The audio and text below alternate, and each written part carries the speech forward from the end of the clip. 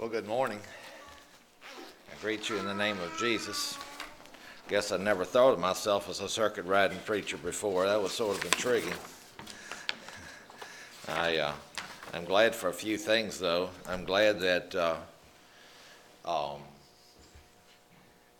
as we have our circuit riding preachers going from place to place, that my congregation at home is not going without food, because I'm down here, and hopefully yours won't be going without food because Josh is up there. And I also didn't have to ride my horse to get here this morning, and that was helpful as well. So anyway, greetings to you from Mount Hermon congregation and from the Lord Jesus Christ. Turn in your Bibles to Psalm 63. Psalm 63. I was thinking too that another thing I'm glad about is that if you didn't have a preacher here, I don't think you'd go hungry, because you got men that can share from the Word of God and see to it that people get fed. That wasn't always the case, and it's not always the case everywhere. But I'm glad it's true here, and I think it's true at Mount Hermon. I don't think they would go hungry if we didn't show up for a week or two. So that's a good thing. All right. Well, this is Psalm 63. It's the Psalm of David. It says that he wrote it when he was in the wilderness of Judah. I've never been in the wilderness of Judah,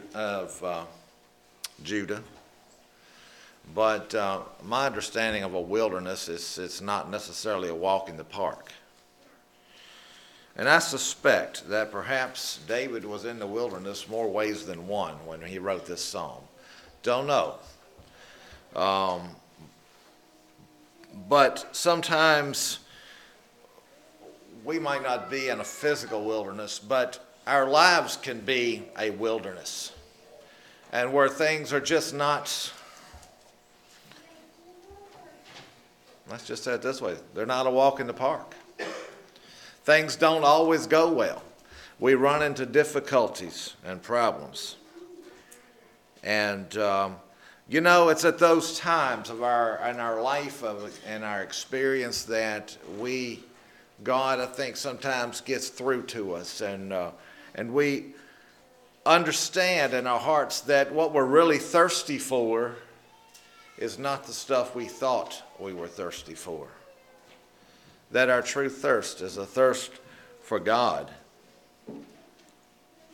I was blessed with the devotional this morning, and he talked about salt. And I understand that when you want a horse to drink, you give him salt. It makes him thirsty. And we are to be the salt for the world. But have you ever noticed that there are times in your life when you are not thirsty? And if you have not drunk, and if you are not receiving the water of life, what do you have to make other people thirsty? Because you see, it's in our drinking that others are made thirsty. Our fullness of life, the water coming from us, from the Spirit of God, is both the water and the salt. I guess there's just two ways to say the same thing. God wants us to make others thirsty. But we can't give others what we do not get thirsty for ourselves, what we do not drink. I would like to talk this morning about being thirsty for God. Being thirsty for God. Let's begin by reading Psalm 63. O God, thou art my God. Early will I seek thee. My soul thirsteth for thee. My flesh longeth for thee in a dry and thirsty land where no water is, to see thy power and thy glory, as I have seen thee in sanctuary. Because thy loving kindness is better than life, my lips shall praise thee. Thus will I bless thee while I live. I will lift up my hands in thy name. My soul shall be satisfied as with marrow and fatness, and my mouth shall praise thee with joyful lips, when I remember thee upon my bed, and meditate on thee in the night watches, because thou hast been my help. Therefore in the shadow of thy wings will I rejoice. My soul followeth hard after thee. Thy right hand upholdeth me. But those that seek my soul to destroy it shall go into the lower parts of the earth. They shall fall by the sword. They shall be a portion for foxes. But the king shall rejoice in God. Every one that sweareth by him shall glory, but the mouth of them that speak lies shall be stopped.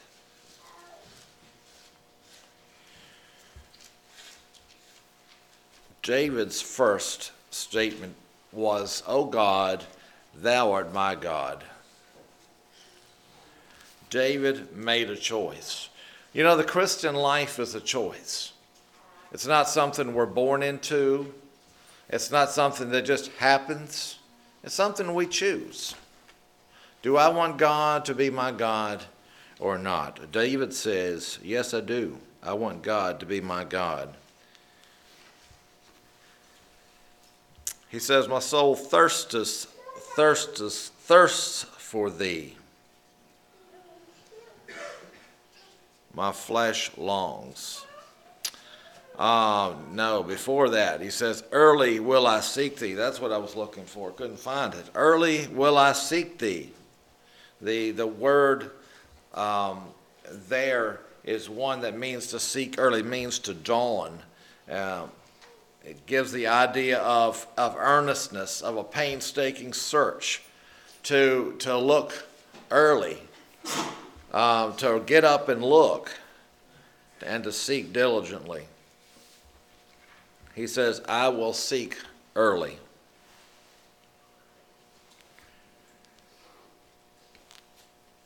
Is looking for God something that you do? Or is that something that you just assume that God will catch up with you and he's ready to have you? Who's looking for who? Yes, God is looking for us. But God is wanting us to look for him also. God doesn't usually just come blasting into the scene of our life and some big spectacular display of splendor. Usually he brings things into our life to cause us to look for him, because he's been there all the time.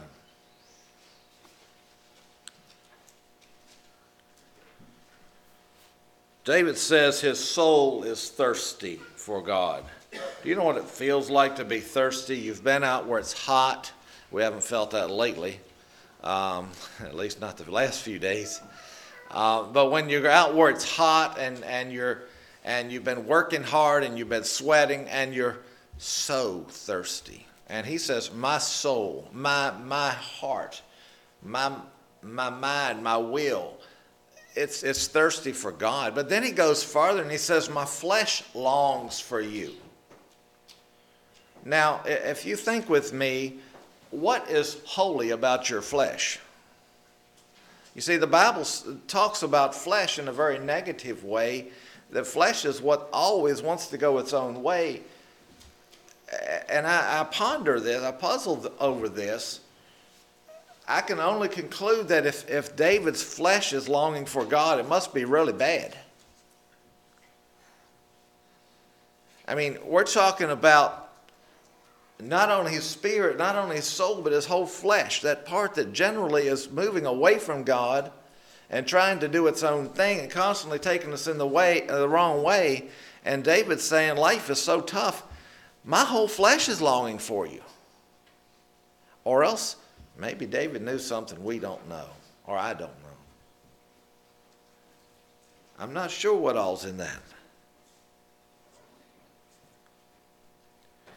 But he says it's like being in a dry and thirsty land where there is no water.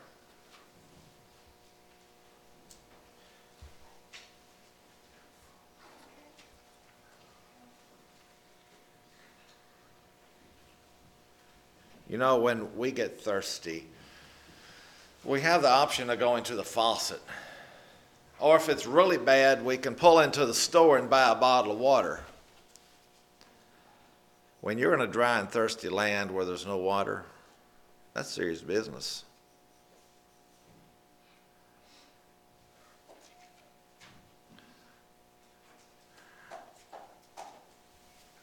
What is David longing for? Verse 2, to see your power and your glory, as I've seen thee in the sanctuary. David is thinking back to his early experience with God. He's thinking about the time he met God.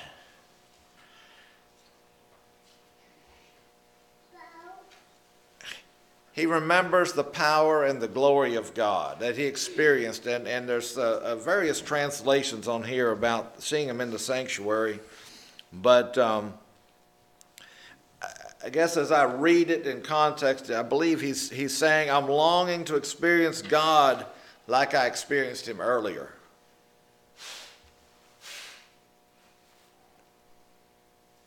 To experience his loving kindness, because thy loving kindness is better than life. And most of us hang pretty tight to life, don't we?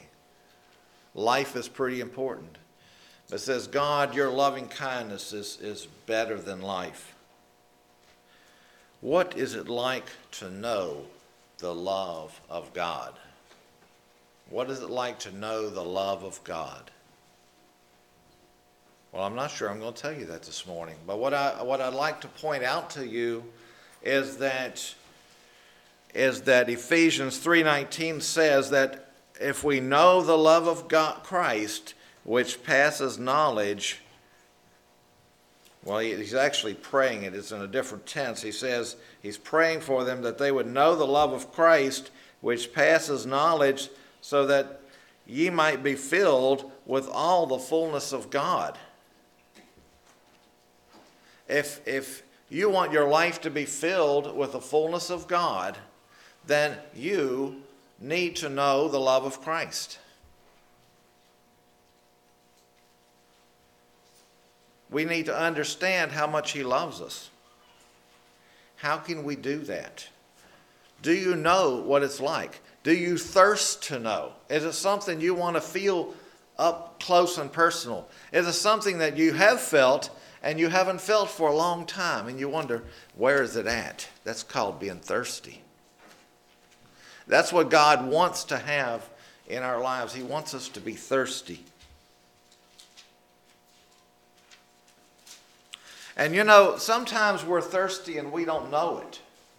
And so we try to fill that thirst with all kinds of stuff. We might do it with being busy, a new occupation, or we might try to find it in someone, and it doesn't work. We always find it coming short. It's because you can't drink salt water when you're thirsty and have your thirst quenched. It just makes you more thirsty. In the same way, the things in our life that we use to try to satisfy our thirst often don't work because it's not what we're really thirsty for.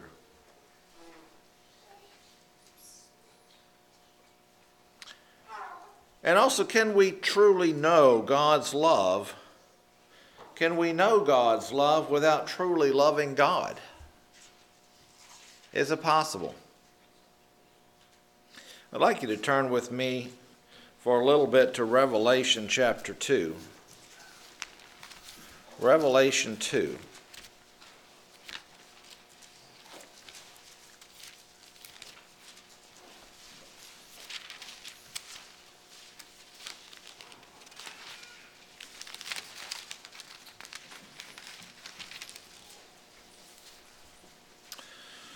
Starting at verse 1. And to the angel of the church of Ephesus write.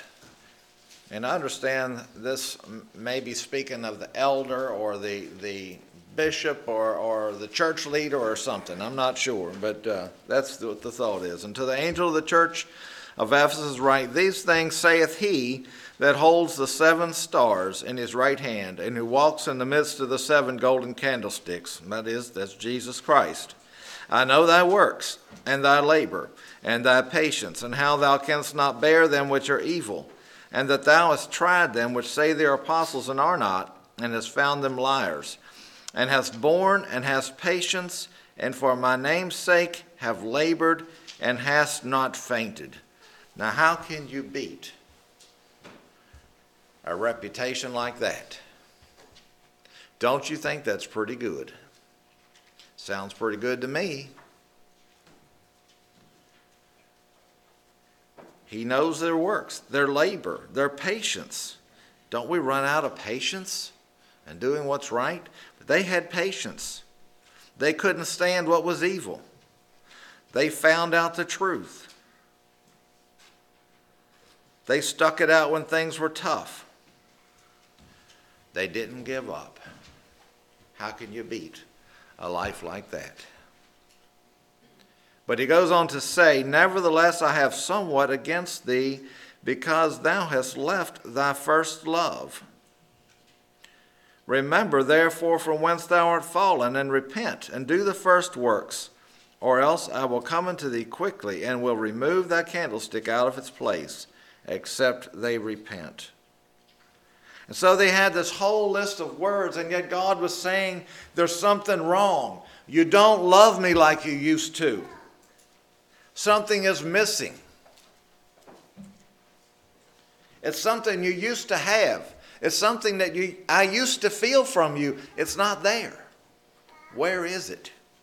You need to repent. You need to do something about it. And so this morning I'd like to think a little bit about what is the first love. What is it like? What is the later love?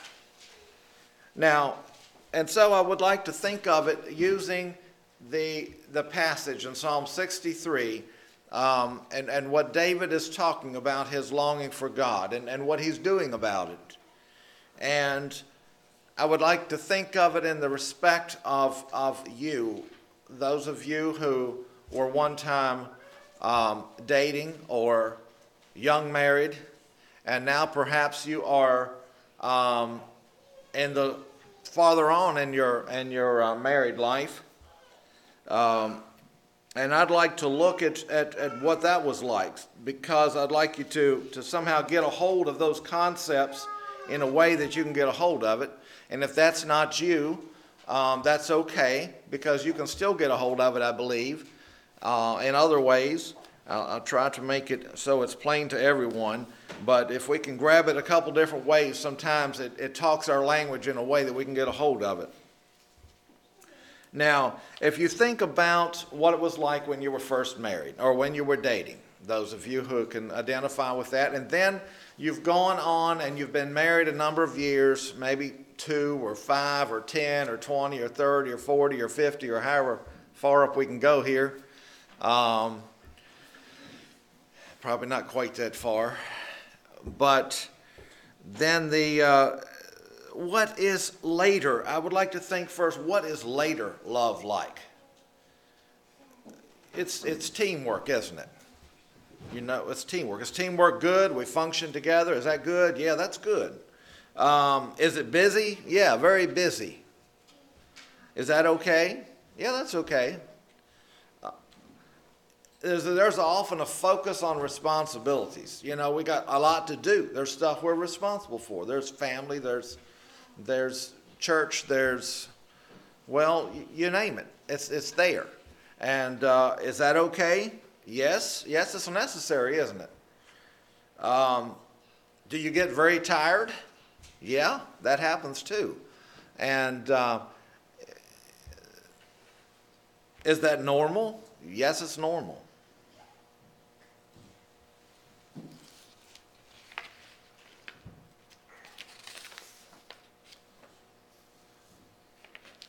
But what about the first love? And you know, some of those things were there as well. And yet there's something a little special about the first love. Someone mentioned to me lately, I wish my husband would open the door for me sometimes like he used to. It wasn't that, well, why? Why did she say that? I think she wanted to feel like she was special, like she was one time, and maybe she wasn't quite sure. So I'd like to go back to Psalm 63. I'd like to look at the first love through the eyes of David.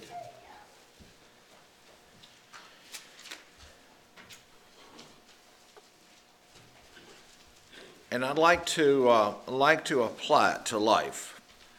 Verse 3, because thy loving kindness is better than life, my lips shall praise thee. That is, David was saying he's going to tell how much he's impressed with God. I guess he's going to tell God. Maybe he's going to tell other people. Do you remember telling your spouse how special he or she was? Do you remember that? Do you remember thinking it? Do you remember that wow feeling? Do you still tell them that? Do you still feel that way? And what about God? Do you feel that way with God? Is God special to you? Are you impressed with God? Have you considered his power? Have you considered the things that he does for you in your life? Are you wowed with God? Verse 4, thus will I bless thee while I live. Thus will I bless thee. And the word bless literally means to adore. Do you remember that feeling of adoration? The pleasure of closeness. Do you remember your heart beating a little faster? Do you ever feel that way with God? When you get close to God and your heart beats a little faster?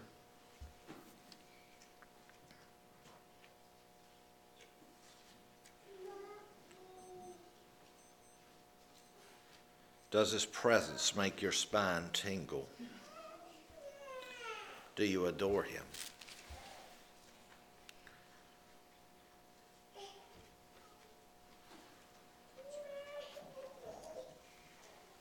You know, there's something that it takes to come to that place. One of those things is time. I remember my wife, which was my girlfriend then, lived and was teaching school in Georgia. And at that point, with the speed limits as it was like 9 or 10 hours to get down there. And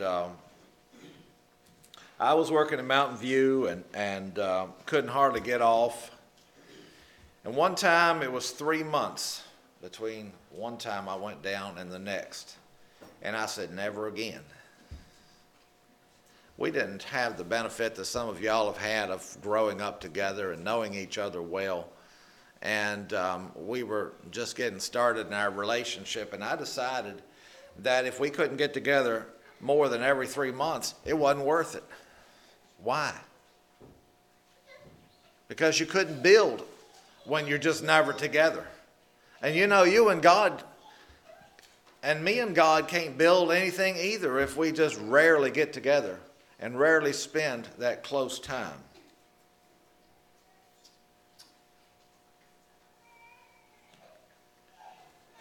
We'll never get to a place of adoring God that way.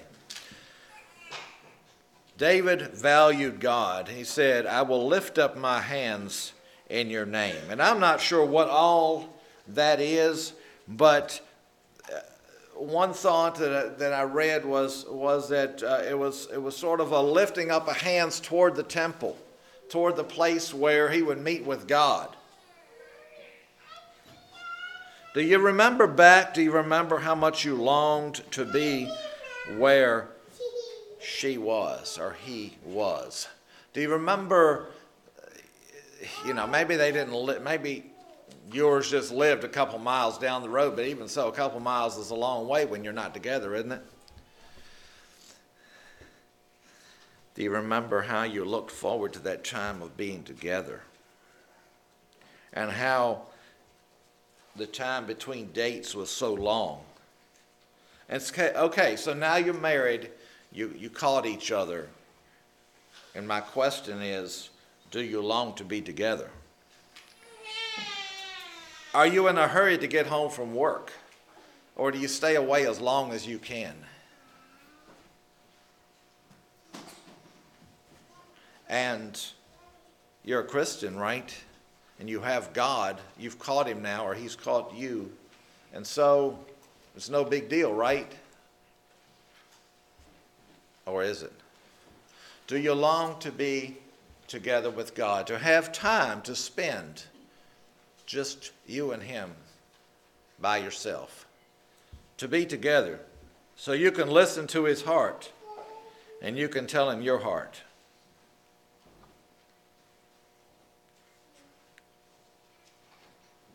Sometimes God feels far away. Sometimes it's business, sometimes it's responsibility, sometimes we're just so tired, and God doesn't seem all that close.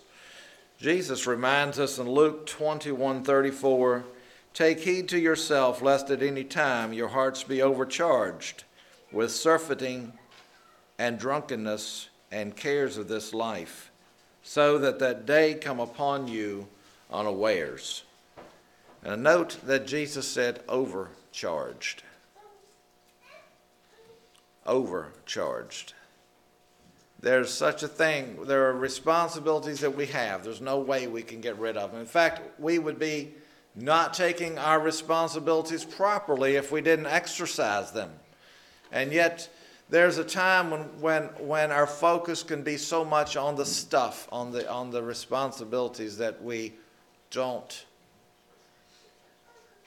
that the cares of this life bog us down and keep us from being in the very presence of God.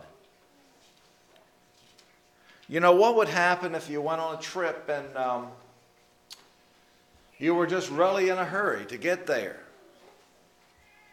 And you saw your gas gauge was going down to empty, and you said, "Oh, well, I'm in a hurry. I got to keep going."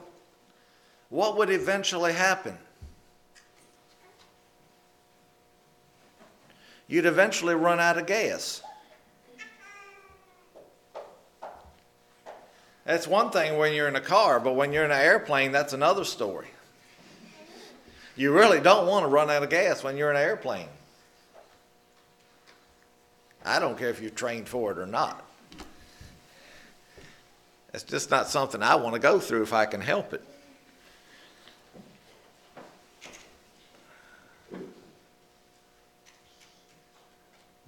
And you know, in our Christian life, it's the same way. If we run out of fuel in our Christian life, how are we going to fly? We're not.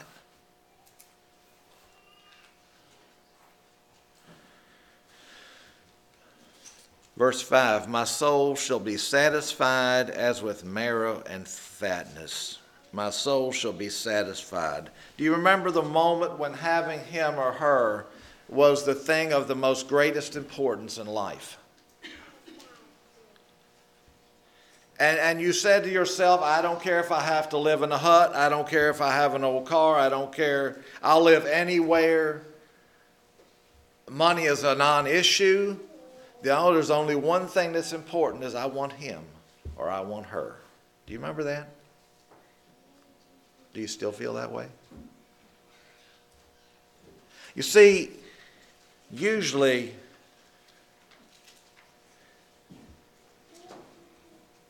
we say, "Yeah, but I..." Do you feel that way about God? What if the only thing you had was God?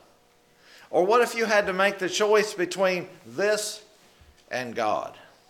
Having life easy or having God? There's a lot of people in this world that have to make that choice. You and I haven't had to make it quite that way, but some people do.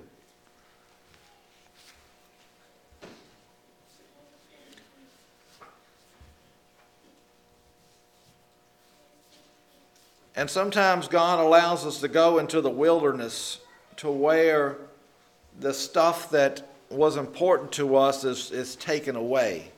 Or somebody takes it and doesn't bring it back. And he asks us a question. Do you love me more than these? What's really important in your life? Are you satisfied with me?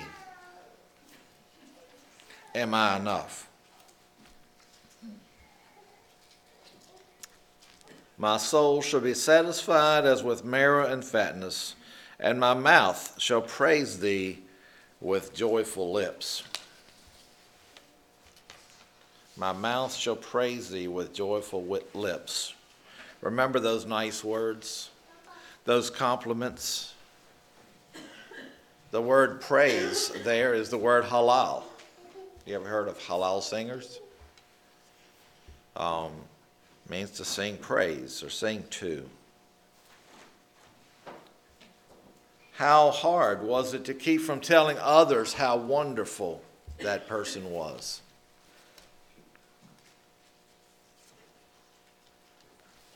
And there was the traits that they had. There was the characteristics. There was the beauty.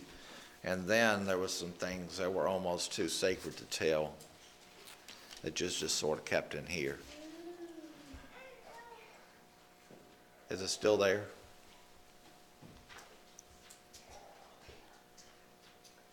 Have you looked upon the beauty of God? Have you seen his heart? Have you listened to him long enough to know how much he loves you?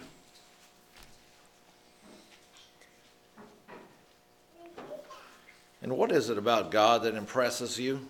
Are you impressed with God? Have you noticed? Do you talk about him?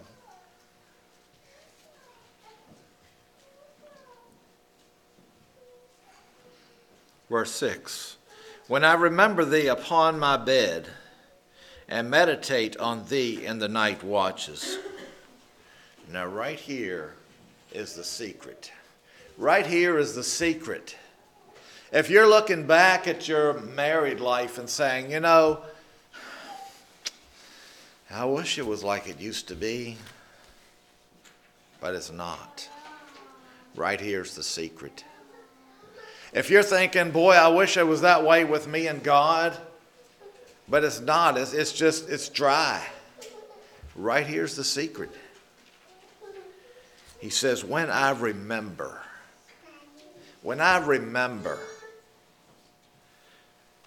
Do you remember those times between your dates when your mind would wander back to the last time you were together? How easy was it for you to keep your mind on what you were doing? Or are you just a little bit like that? Come on, be truthful. You were, weren't you? That's just the way it was. Your mind kept going to something else and you couldn't keep it on what you were doing all the time. There was a reason for that. You were remembering. It's easy to remember when something is new and fresh and when you really long for something. Sometimes when you get wrapped up in all the stuff of life that throws on you, you just have a hard time to go back and remember, don't you? Isn't it tough sometimes to remember, to think back to the last times you had together? After all, they're just always around and they're just part of the... have you ever gone out west? How many of y'all have gone out west? What did you think of the mountains? Did you find yourself after every curve that you went around, wow, wow, wow? Did you do that? Well, what happens after you've been out there a long time? Just normal, right? But you see, people do the same thing when they come where I live. And they think, oh, wow, look at those mountains. You know what I do? I go to work.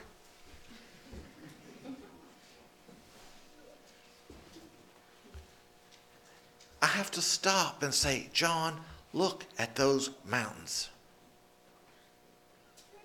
Why? It's just so normal.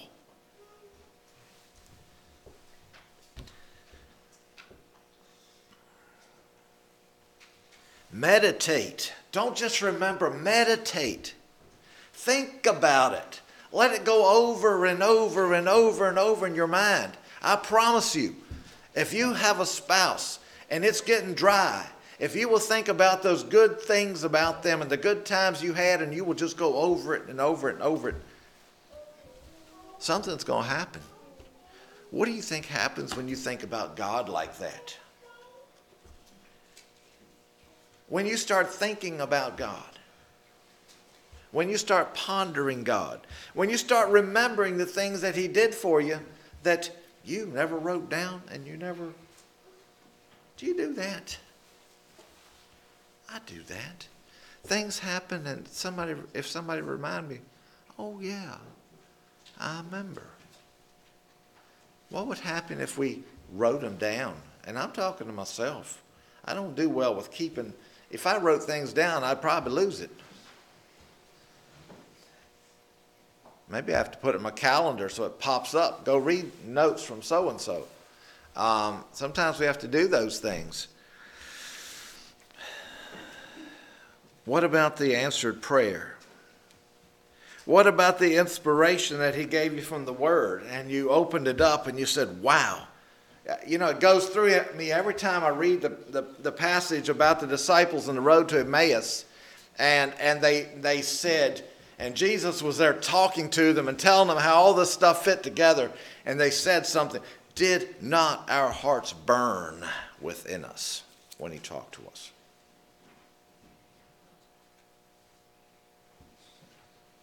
Does your heart ever burn when new things come to you? Or is your heart so dead to the things of God that it's not even special? It's sort of like me when I look at the mountains and say, yeah, it's nice, isn't it?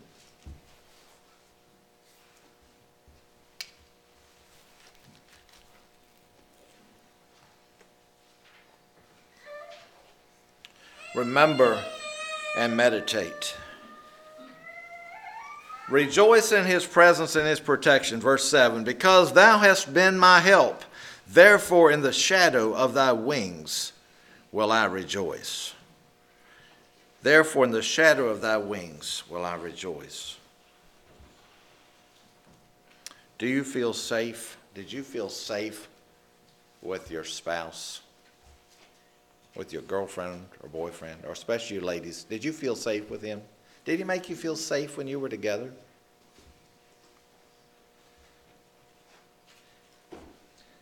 And guys, did you feel just a little bit up here when you were close by and you could protect her? You felt like, I've got the world by the tail, right? Isn't that what you felt? Do you still? Are you still taking the time to get together emotionally?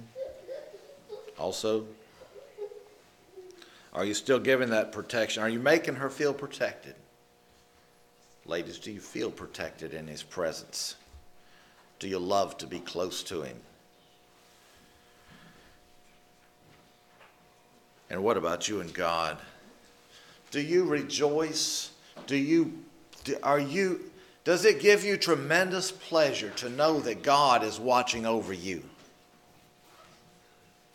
To know that He's watching everything that happens to you. He doesn't let one thing happen to you that He hasn't decided was for your good. He's watching every bit. See, I'm just a little queasy yet going up in a plane. And the other day I persuaded Wendell that we ought to fly anyway, or he ought to fly and take me along. I'll go with him. He was a little hesitant, but I mean, he wasn't afraid to do it. He just didn't really enjoy that kind of flying too much. You know, I was really glad to come down. It was interesting up there. You try to take a picture and, you know, it was one of those days. Those are the times that I need to remind myself, you know, God is watching. He's watching this whole thing. I don't have to just trust Wendell to get me down. I can trust God to get me down. You know, that gives you a certain amount of security. Even though I trust him pretty far, but it's always good to know you have God watching out for you too, because man is fallible, but God is not. Do you rejoice in his presence and his protection? Verse 8, my soul followeth hard after thee, thy right hand upholdeth me. My soul followeth hard. Do you remember that when they were in the room, your eyes kept following? Do you remember that? You just couldn't help it. You know, your eyes just, well, you can't look too much. Do you remember that? Your eyes you couldn't keep your eyes off of somebody.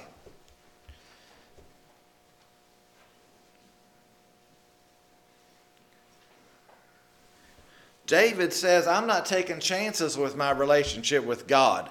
I'm following hard after you. I'm not letting you go. I'm not going to just assume that you're not going to let me go. I'm not going to let you go. I'm going to follow hard after you. But you see, after our love gets old, we tend to just assume that they're going to be there, don't we? Isn't that right? They've always been, haven't they? They're just like the sun coming up. They're just always there. Every day. You can count on it.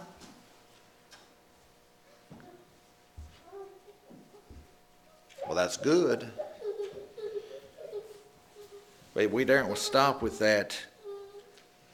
But you see, where our eyes go reflects where our heart is, doesn't it? If we have those longing eyes for our spouse, if we have those longing eyes for God, it reflects what's in our heart. But you see, our heart responds to our choices respond to our heart.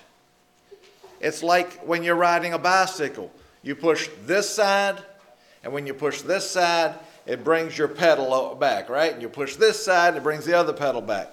They don't work independent of each other. They work together.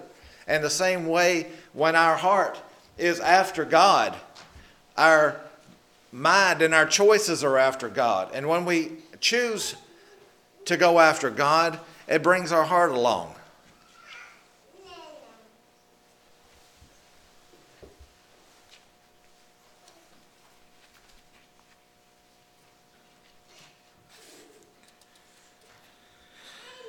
Jesus said, if any man will come after me, let him deny himself and take up his cross daily and follow me.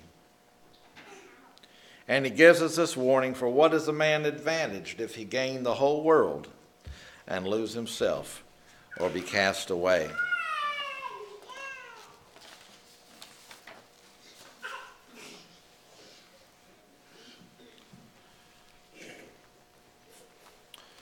There was an article that I read online, and someone about marriage, about a number of things you should do in a marriage. But what struck me was a comment that someone made later down the line, and she says, one of the deepest desires of women is to be loved sought after, and known.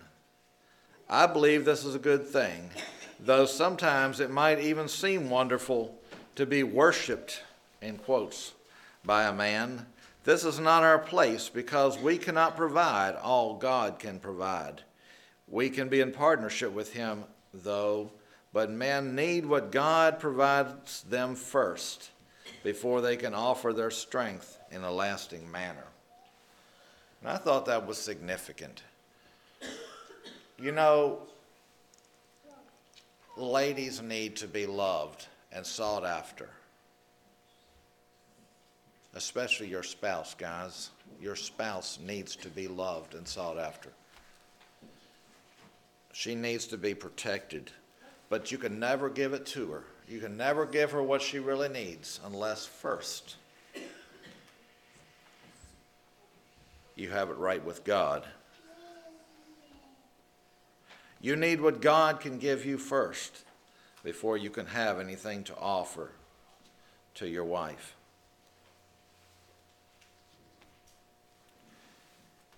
And for all of us, we need what God has to offer us if we are going to offer anything to the world around us. We can't do it. We have nothing to offer unless we're plugged into the source. Jesus said, if you abide in me and my words abide in you, ye shall ask what you will, and it shall be done. He says, abide in me and I in you, as the branch cannot bear fruit of itself except it abide in the vine. No more can ye except ye abide in me. I prune my trees, try to, and I have all these lovely shoots that get cut off. And you think, boy, just think if all of these could grow into another tree. Think of all the trees I'd have. But you know what? They don't grow unless they're connected to a root. Nor do we grow. Nor do we have power in our life except we abide in Christ.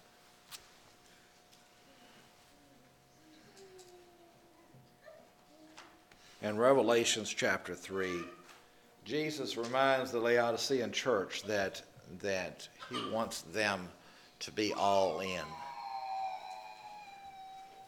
He says, you're lukewarm. He said, I want you to make up your mind, either be hot or be cold. Now, he obviously didn't want them to be cold because people that are cold don't make it, do they? But he says, this thing of being halfway in and halfway out is just not acceptable. I don't like it. It's not good enough. And you know, we don't want to be halfway in and halfway out with God. It's riding the fence is really no fun. There's nothing soft about a fence for one thing. It's just plain hard to sit on. Quite uncomfortable. And so it is when people try to be halfway on one side of the fence with God and halfway on the other. They want the one foot in the world and they want the one foot with God. It doesn't work. It's like sitting on the fence. You're going to get sore after a while. In lots of different ways.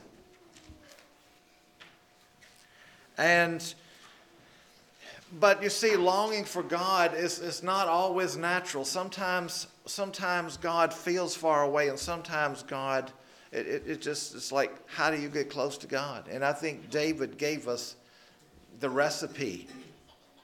He says, praise God. Tell him how special he is. Adore God. Be in love with him.